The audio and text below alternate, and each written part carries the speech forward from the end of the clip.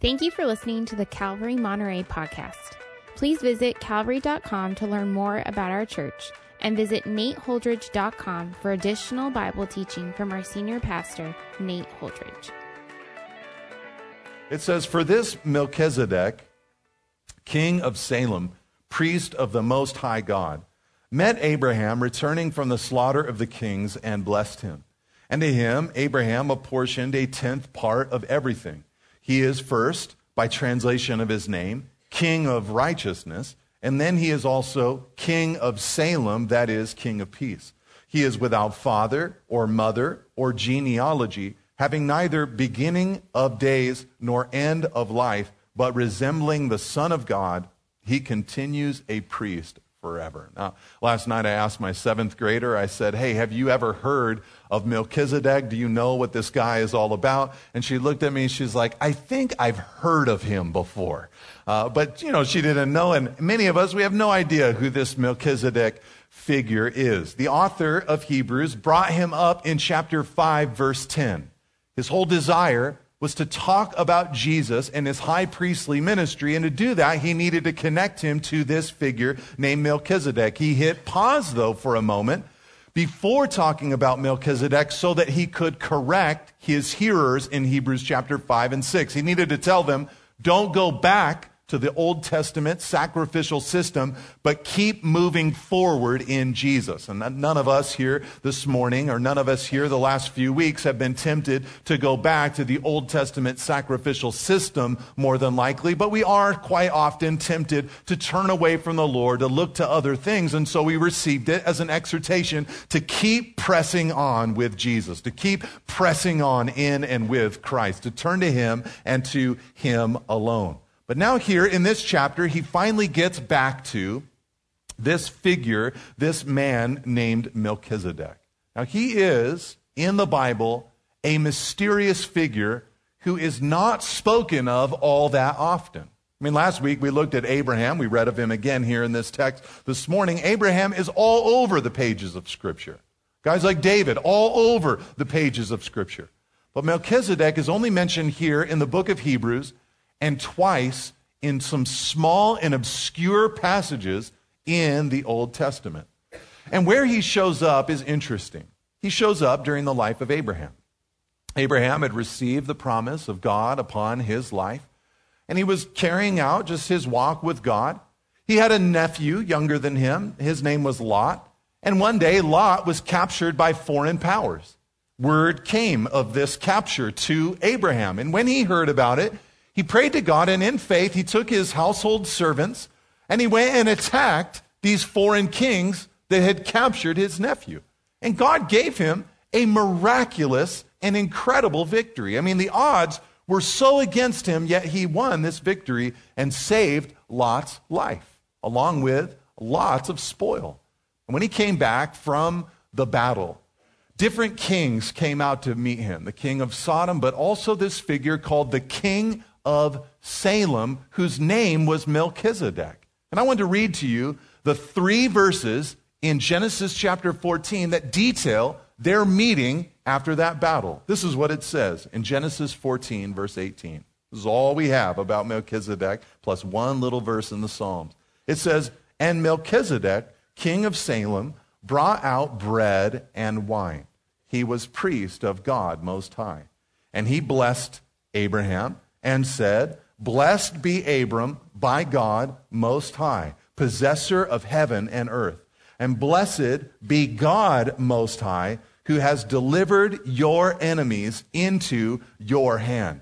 And Abraham gave him a tenth of everything." That's it.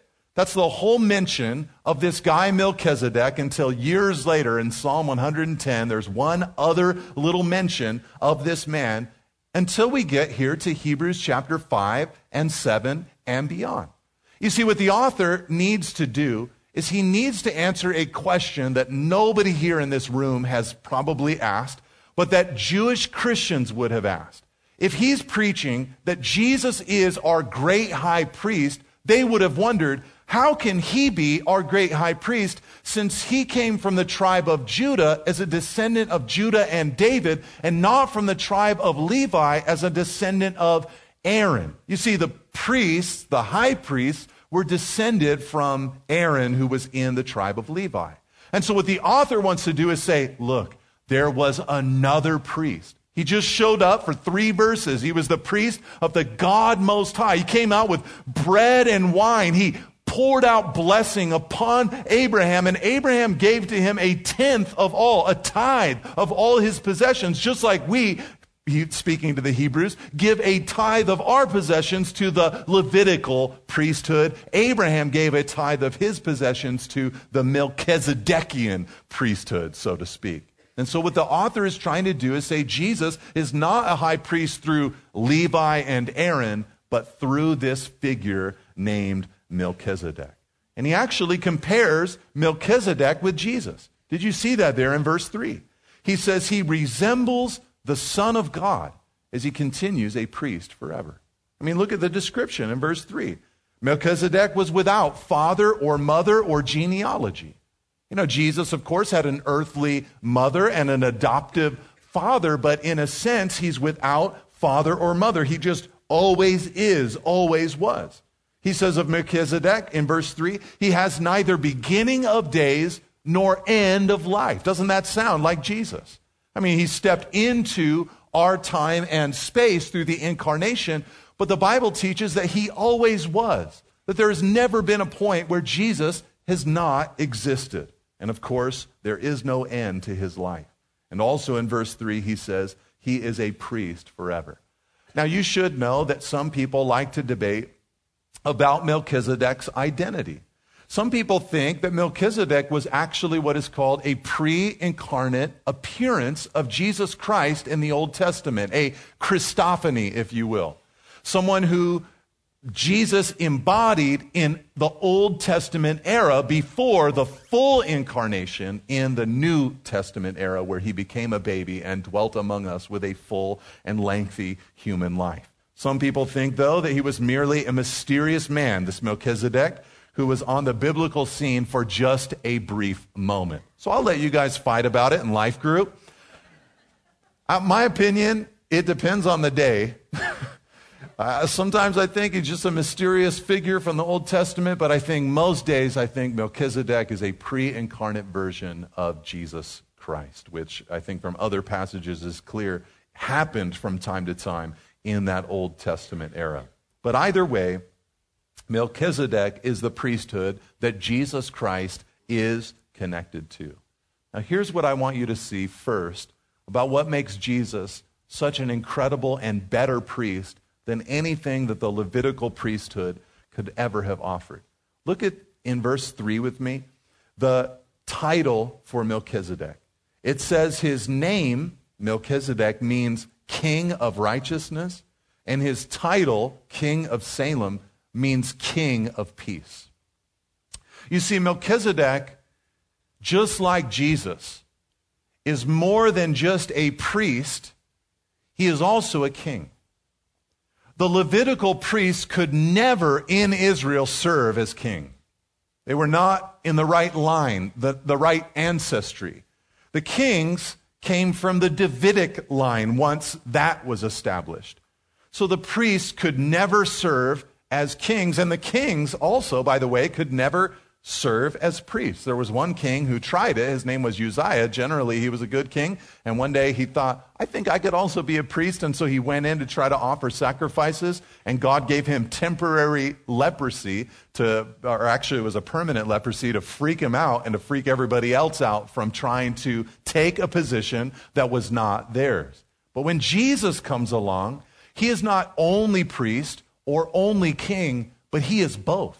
That's what I want you to see, number one, about Jesus. He is the best priest because, number one, Jesus is a king priest. There it is up there on the screen for you. Jesus is a king priest. Now, as priest, Jesus is concerned with humanity's relationship with God. As priest, Jesus is concerned with humanity's sin and wanting to remedy our broken relationship with the living God. But as king, Jesus is concerned with building a kingdom, with governing justly and rightly, with bringing in righteousness, and not just righteousness, but an everlasting righteousness here on earth. This is beautiful because what it helps us understand about Jesus is that he is concerned about both. You see, if you have a Christianity that is concerned only about the problem of sin and people's relationship with the living God, but you don't care about God's kingdom or the expansion of God's kingdom or the establishment of his everlasting righteousness and goodness here on earth, then you'll be a person who, though you'll preach the gospel for the saving of souls from sin, you will not be of any great benefit to humanity here on earth. But if you have a Christianity where you're only concerned with the here and now and the expansion of God's kingdom by doing good and being just, but you don't think that people need to hear the saving message of the gospel of Jesus Christ, then you also have a partial gospel, a partial Christianity. Jesus, though, comes as the king and as the priest together because he is concerned with both. So that's the first thing I wanted you to see about Jesus that makes him an amazing high priest for us. All right, let's continue reading in Hebrews chapter 7 and go from verse 4 all the way through verse 9. You guys with me this morning? Let's read these next verses. It says, "See how great this man was." This is the one exhortation of the whole chapter, actually. There's nothing else we're told to do. The one thing we're told to do is see how great Melchizedek was so we can compare him to Jesus. So he says, "See how great this man was to whom Abraham, the patriarch, gave a tenth of the spoils. And those descendants of Levi who received the priestly office have a commandment in the law to take tithes from the people, that is, from their brothers, though these also are descended from Abraham.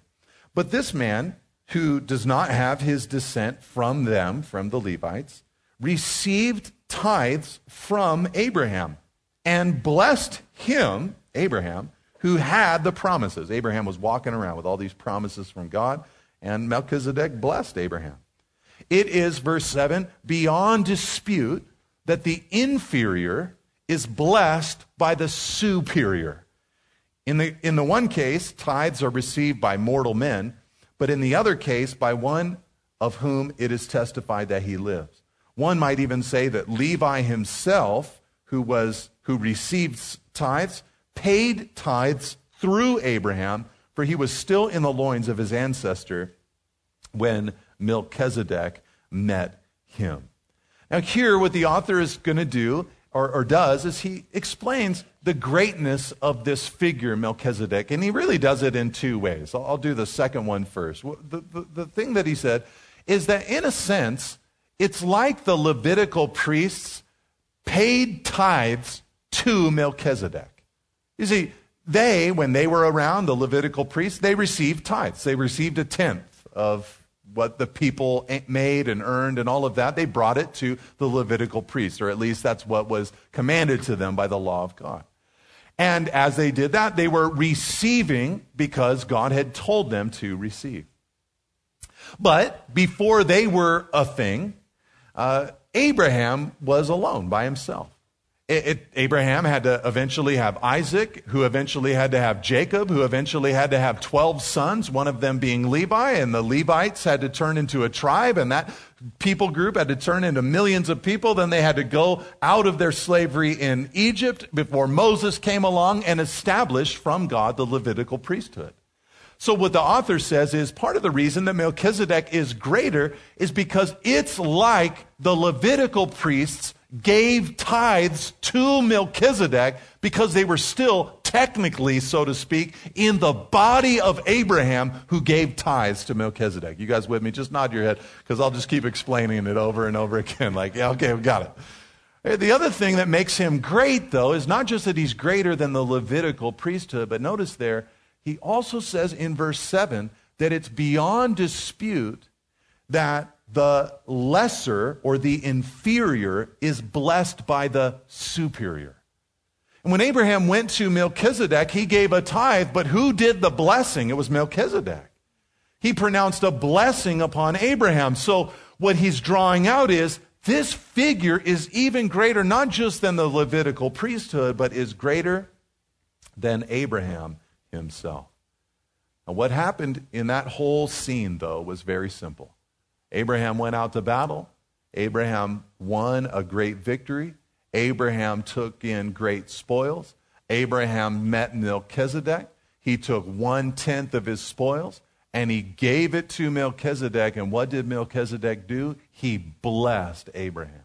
This is the second thing that I want you to see about the high priestly ministry of Jesus that makes him better than any other. Number two, this is very simple. He is worth giving to. He is worth giving to. You see, Abraham came to try to give to Melchizedek, but Melchizedek gave something else to Abraham. He poured out blessings from God upon his life. And I believe that when Christians give of their lives, their time, their treasure, or their energy to Jesus, there is no way that they will be outgiven by God. You see, when you give your life to Christ, he gives it right back to you. In fact, he gives you more than you could ever give to him. Jesus said, if you lose your life for my sake and the gospel's, you will actually find it. I'll tell you a story that is a little bit embarrassing to me, but I think proves this kind of point or illustrates this kind of point at least. This last week here at the church, it was Tuesday night, and we had one of our Intro to Calvary classes. We do this every 2 or 3 months. It's for people that are new in the church who would like to consider, I really want to make this my home church. They can come out and hear from all the pastors about our testimony a little bit and hear about the vision of the church, the mission of the church. And I do a thing that lasts about 20 or 30 minutes where it's just like a long list of like things that we are and that we aren't, to just try to help people make that decision on whether this is going to be the church that God has called them to be a part of, to join in and all of that. So we had one of those scheduled for this last Tuesday. I didn't know if it was going to be a big one or a little one. They just vary. They go up and down. And they're always generally just a great time. You meet a lot of new people and you're getting to learn a few names and hear some stories of people's lives, and it's just a good connection with people. But I got to tell you, it was Tuesday, and just in my heart, I was like, I don't want to go. Okay, I'm just being honest with you. I know that you'd like to think that Pastor Nate wants to go to every single church event in the history of mankind, but there was one that I didn't want to go to, and it was this last Tuesday. And I just kind of felt like, I don't know what it was. Maybe it was the introvert part of me, and it was just like, man, I got to kind of get geared up. I got to go meet lots of new people, like it's cool, but, it's just new people. So I'm like, okay, And I prayed about it. I was like, Lord, I know this is not the right attitude to have. So Lord, I want to go there, and I want to give you my very best. When I speak, I want to speak with passion. When I'm meeting people, I want to meet people with full engagement. I want to love them like you want them to be loved. So just kind of talking to the Lord about that, just letting the Holy Spirit correct my little wayward heart. And, I got there, and we did. We had a great time of meeting all these people and stuff. And we did our presentation, and after it's over, we just kind of had this like hangout time, and I'm meeting people, and I'm just hearing these like testimonies and stories. Some of them were just such a blessing to me because there have been times where the pastors, we prayed together, and one of the things we prayed is, God, there's certain people in this community we just literally cannot reach, but you by your Spirit, you could reach right into their living room. By your Holy Spirit, you could draw them. And there were a few people like that, just like, I don't know what happened, but it was just 3 or 4 months ago, the Spirit just convicted me, and I just started coming, and, those were a blessing. But there was this one story in particular. It was this little 19-year-old young woman. She was there all by herself, without her family, who lives in town, but she was there all by herself. And when she said that to me, I just thought, I don't think when I was 19 years old, I would have been going to an Intro to Calvary class all by myself. And she said to me, the Lord's just been working in my life, and I just feel a conviction that it's time for me to step up and make a church my church, and to really embrace all of it. I heard there's a baptism next week. I want to get baptized. She just was sharing this whole thing with me. And I just walked away, and, it was like, just hearing her share, it was like, this is a dream come true. This is exactly what I pray for, what I long for, what I desire. And I just left, and it was like the Lord just whispered in my ear, like, you will never outgive me, Nate.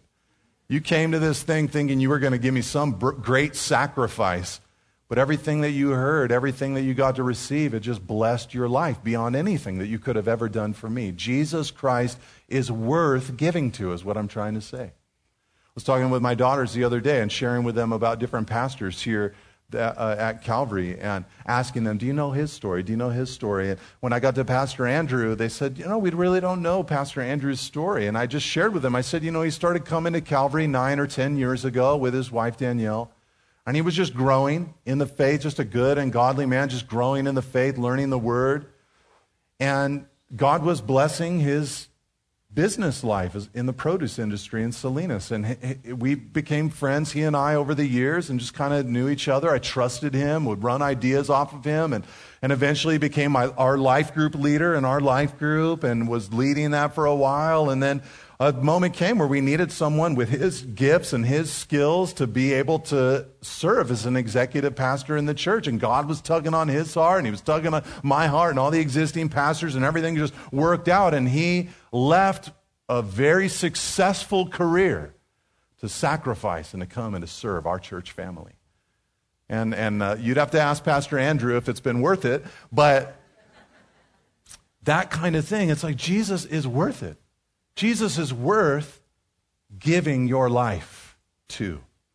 So that's the second thing I wanted you to see. He is worth giving to. All right, verse 11. Let's keep reading here in Hebrews chapter 7. It says, now if perfection, verse 11, had been attainable through the Levitical priesthood. Right? It's like if people could be made perfect by that, for under it people have received the law, what further need would there have been for another priest to arise after the order of Melchizedek, rather than one named after the order of Aaron? He's kind of just saying, like, look, that priesthood really couldn't make anybody perfect. That's why a new whole priesthood had to rise up. For then, verse 12, there is a change in the priesthood. For when there is a change in the priesthood, there is necessarily a change in the law as well.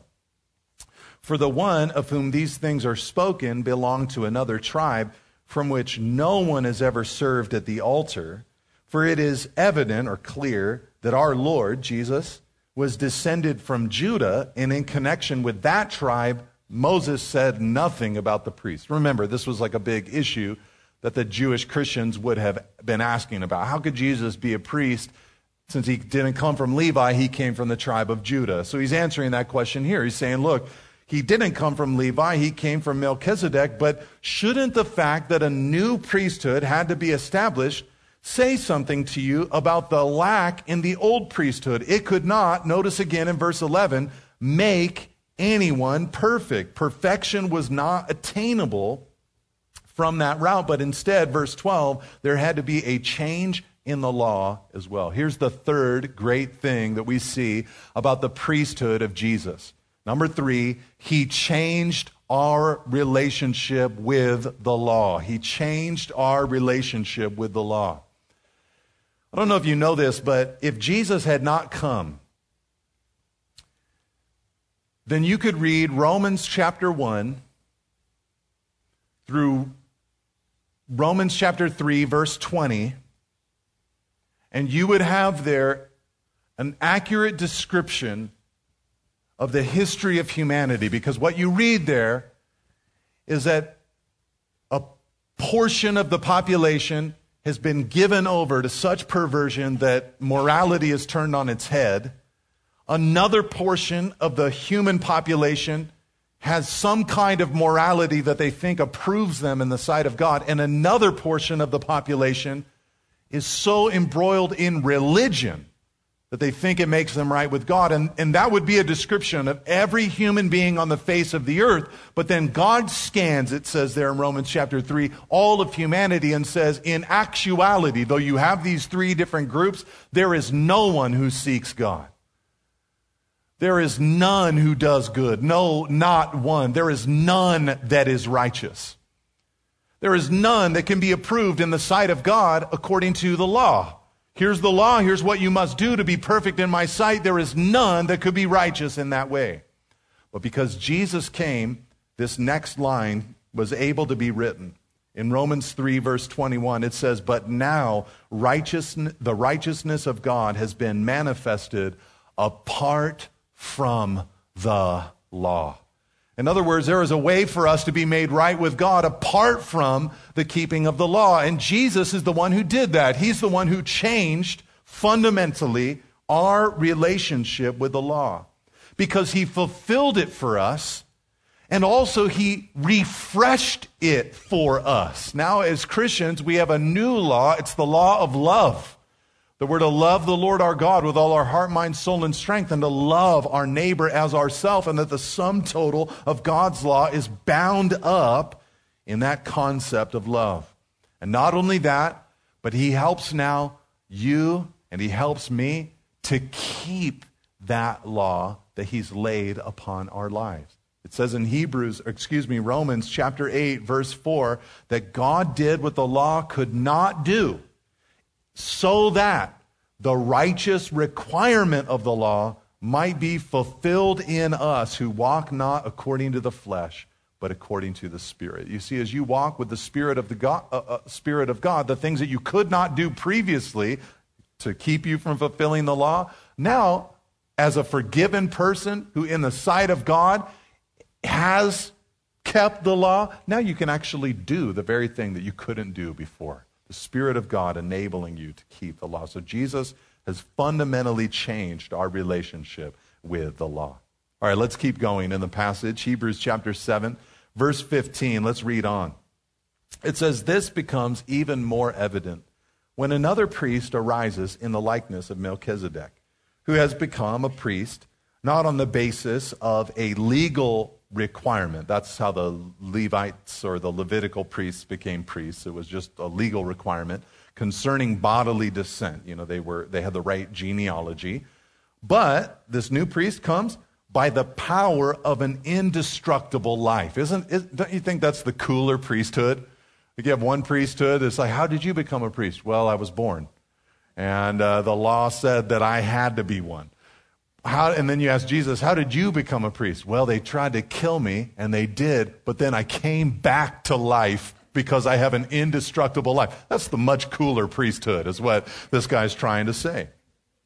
He says, "For it is witnessed," verse 17, "of him," and this is him quoting from the second Old Testament passage that talks about Melchizedek, "you are a priest forever after the order of Melchizedek. For on the one hand, a former commandment is set aside because of its weakness and uselessness, for the law made nothing perfect. But on the other hand, a better hope is introduced through which we draw near to God." And so the author is doing something incredible here. As he looks back on the Old Testament, he first pointed to this story from Abraham and Melchizedek. But as I've been mentioning, there was a long time between the original events and Psalm 110. I mean, there were the original events. Then Isaac was born, Jacob was born, the 12 sons of Jacob were born. Those 12 sons began to eventually move to Egypt, where they multiplied and became the 12 tribes of Israel over 400 years. Then they were set free through the Exodus. They wandered in the wilderness. Then they were brought into the land of promise. There were another 400 or so years during the time of the judges. And then eventually the prophets and the kings began to unfold. And David became king. And during David's life, he wrote Psalms, including Psalm 110. And in that psalm, he drew upon Melchizedek from all the way back here, prophesying about a figure who was going to come and be the king who would crush every enemy and put him under his feet. And that king would also, he said in Psalm 110, verse 4, be a priest forever according to the order of Melchizedek. And what he announced is that in that priesthood, in comparison to the old priesthood that could make nothing perfect, this is what we have in verse 19. A better hope introduced through which we draw near to God. Here's the fourth thing I want you to see about Jesus. Jesus in his high priestly ministry generates inward hope and upward access. And here's what I mean by that. In the Old Testament era that could make nothing perfect, the law could not actually grow a human being, transform their lives. There was not a lot of hope. You know, you'd fail, You'd go to the tabernacle or the temple, you'd offer your sacrifice, and you'd feel some momentary cleanliness, but as you walked away, there'd be a sinking feeling, I'm going to do it again. Now, I'm going to fail in that way again. But in this relationship with Jesus, there is a hope inside of us, a better hope of actual transformation. In other words, we don't have to, like verse 18 says, turn to a weak and useless style of personal transformation, but one that is better, through which we are actually drawing near or accessing God. Now listen to me for a second. Next week, we're going to see what this new covenant looks like, what this better relationship with God looks like, the one where there's actually hope. But my conviction, my personal, just as I've talked to Christians over the years, as I've watched different people living out their Christian life, and as I've listened to lots of different pastors and teachers communicate to the body of Christ, it's my personal conviction that a very small percentage of believers are drawing on the better hope that they have in Jesus Christ. Because, and here's why I think that for so many believers, their personal growth and transformation comes down to trying harder, muscling up, gritting their teeth, and just trying to be better than before. And I don't even think that it's a lot of times believers' fault for feeling that way, because as I've listened and read so many things that Christians preach and write about, a lot of times the message is really simple: be better. So we come to our churches, we gather together, and the message is, hey, yo, be better. And so no wonder we go out on Monday and we're like, okay, what do? I guess I just got to be better. And we're trying over and over again in our own power, in our own strength, to grow, to be transformed. But that's not a hopeful message. That's the message that everybody is peddling, regardless of what religion you're in, or even if you have a religion at all. We have that idea, just be better, self-improve, grow, be different, change, transform. You've got it inside of you. You can do it. Be different. But the Bible doesn't teach that.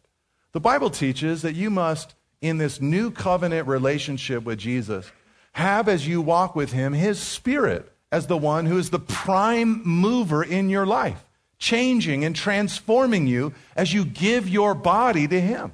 And as you walk with him, as you enjoy him, he is the one who is doing that changing. And with that, we have a better hope, a better hope. Sometimes in the church, I'll meet a man who, for years, just silently by himself, just tried. I'm just going to try to make myself better.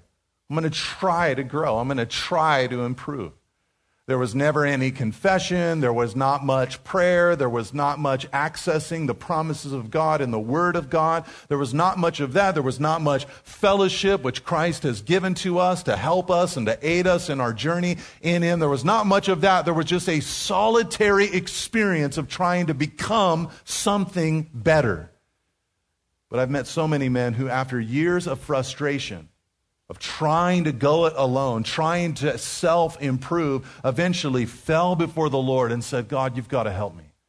I'm going to take the instruments that you've given, Lord Jesus, other brothers in Christ or sisters in Christ, your word that you have given, the promises that you've given. I'm going to begin to draw near to you, come to you in prayer to access your power, your might. I'm going to cast my care upon you. I'm going to come into the light. I'm going to receive counsel that you've given to me. And I'm going to trust that you are going to change and transform my life. And I know so many men who, in making a decision like that, watched God unlock a new thing that they could not do for years in their own human self-effort. You see, Jesus, he generates a true and real inward hope and upward access to God. All right, verse 20, let's finish out the chapter. Verse 20 to 25 is next. It says, and it was not without an oath, this priesthood. For those who formerly became priests were made such without an oath. But this one was made a priest with an oath by the one who said to him, the Lord has sworn and will not change his mind. You are a priest forever. So God, This is solid from God. It's God who swore it. It's an oath from God. This Jesus, verse 22, makes Jesus the guarantor of a better covenant. The former priests were many in number because they were prevented by death from continuing in office, but he, Jesus, holds his priesthood permanently because he continues forever. Consequently, he is able to save to the uttermost those who draw near to God through him, since he always lives to make intercession for them. The fifth thing that makes Jesus such a great priest, the better priest, is that he saves to the uttermost through intercession. I heard someone say, I've heard this saying from a few different places before, but I've heard the saying that in our 20s, we're worried about what other people think. And in our 40s, we stop worrying about what other people think. And when we're in our 60s, we realize no one was thinking about us ever. But Jesus is thinking about his people. He, in his seat in heaven, is living, it says in verse 25, to make intercession for us. He's thinking about us. He's considering us. This does not mean that in heaven he is somehow trying to placate the Father. Oh, Father, please, go easy on them. No, that was finished at the cross. He satisfied the wrath of God. But what he is doing is holding up our righteousness before the triune Godhead in order to acquire the aid of Father, Son, and Spirit for our walks here on earth today. He's continually trying to help us in order to, what does it say there in verse 25? Save to the uttermost. Now, you may have used that phrase before to describe the power of the gospel in going to the uttermost, to the ends of the earth, to save anyone wherever they're at. And that is biblically true, but that's not what this is saying. What this is saying is that in your life, no matter what you face and go through, the uttermosts of your life, Jesus is there to intercede for you and help you with all that stuff. And you know how life is. You go through different things and you think, okay, I went to the uttermost. And then a few years tick by and a new uttermost comes up. And a new uttermost a few years after that. But the Lord, He is there interceding for us to try to help us from His seat in heaven through those uttermost experiences of life. Let's read our last three verses in verse 26 to 28. It says, "For it was indeed fitting that we should have such a high priest, holy, innocent, unstained, separated from sinners, and exalted above the heavens." Now pause on that verse right there. Notice that description of Jesus. Holy, innocent, unstained, separated from sinners, and exalted above the heavens. But how do we know Jesus? We know Jesus as one who took our unholiness into His body, who took our guilt into His innocence, who took our shame and stains into His body on the cross, who did not separate Himself but came and dined with tax collectors and sinners, joined together with us, and did not refuse to come down from heaven but embodied humanity, became one of us here on earth. So Jesus was all of that. He came for us. It says in verse 27, He has no need, like those high priests, to offer sacrifices daily, first for His own sins and then for those of the people, since He did this once for all when He offered up Himself. There's only one sacrifice that's needed, and it's sufficient for every person and all of humanity that would believe by faith in the Lord. For the law, verse 28, appoints men in their weakness as high priest, but the word of an oath, the oath which came later than the law, that's Psalm 110, appoints a son who has been made perfect forever. What this means for us is this last thing I want to show you about Jesus as our best high priest, or the greatest high priest, is number 6, He is perfect forever. There will never be anyone else that we need to turn to. There will never be any other era that we need to receive. Jesus is always in that first and greatest place. In fact, it's almost as if God used the events of wicked humanity to confirm this message. Because after the book of Hebrews was written, the Romans came into Jerusalem in 70 AD, and they violently destroyed the temple. And in destroying the temple, the sacrificial system ceased to even be an option for Jewish Christians. It was like God was using, again, evil humanity to confirm a message that we see in Scripture, that Christ fulfilled that sacrificial system, and we now have a new and great high priest that we, because he was perfected and glorified, went into eternity, we will have him forever. Now look, Jesus, as I wrap this up, Jesus, he wants to work on you in a very personal and intimate kind of way. If you read about the Old Testament priesthood, it's not really a job a lot of people would want to have. When you read the book of Leviticus, it's more than just a sacrificial system. It was like anytime someone in Israel had like a spot that might be leprosy, something they were worried about, they had to come and get these inspections and all of that. And the priests were part of it, you know. And when I read those chapters in Leviticus, I just think to myself, like, I am just so glad that is not part of my job, you know. That's just, I don't know, I would not want to do that. It's very personal. It's very private. But you see, Jesus, as our high priest, he looks into our hearts. He sees our stains and blemishes, different things that he wants to work on. And he desires to do what it takes to minister to our lives right where they are at. And so, as he's been saying over and over again in this book, draw near to him. Let your heart run to him because he wants to help you. Thank you for listening. If you'd like more teachings and information about Calvary Monterey, please visit calvary.com. You can also find books, teachings through the Bible, and articles from our senior pastor at nateholdridge.com. Thanks again for tuning in. See you next week.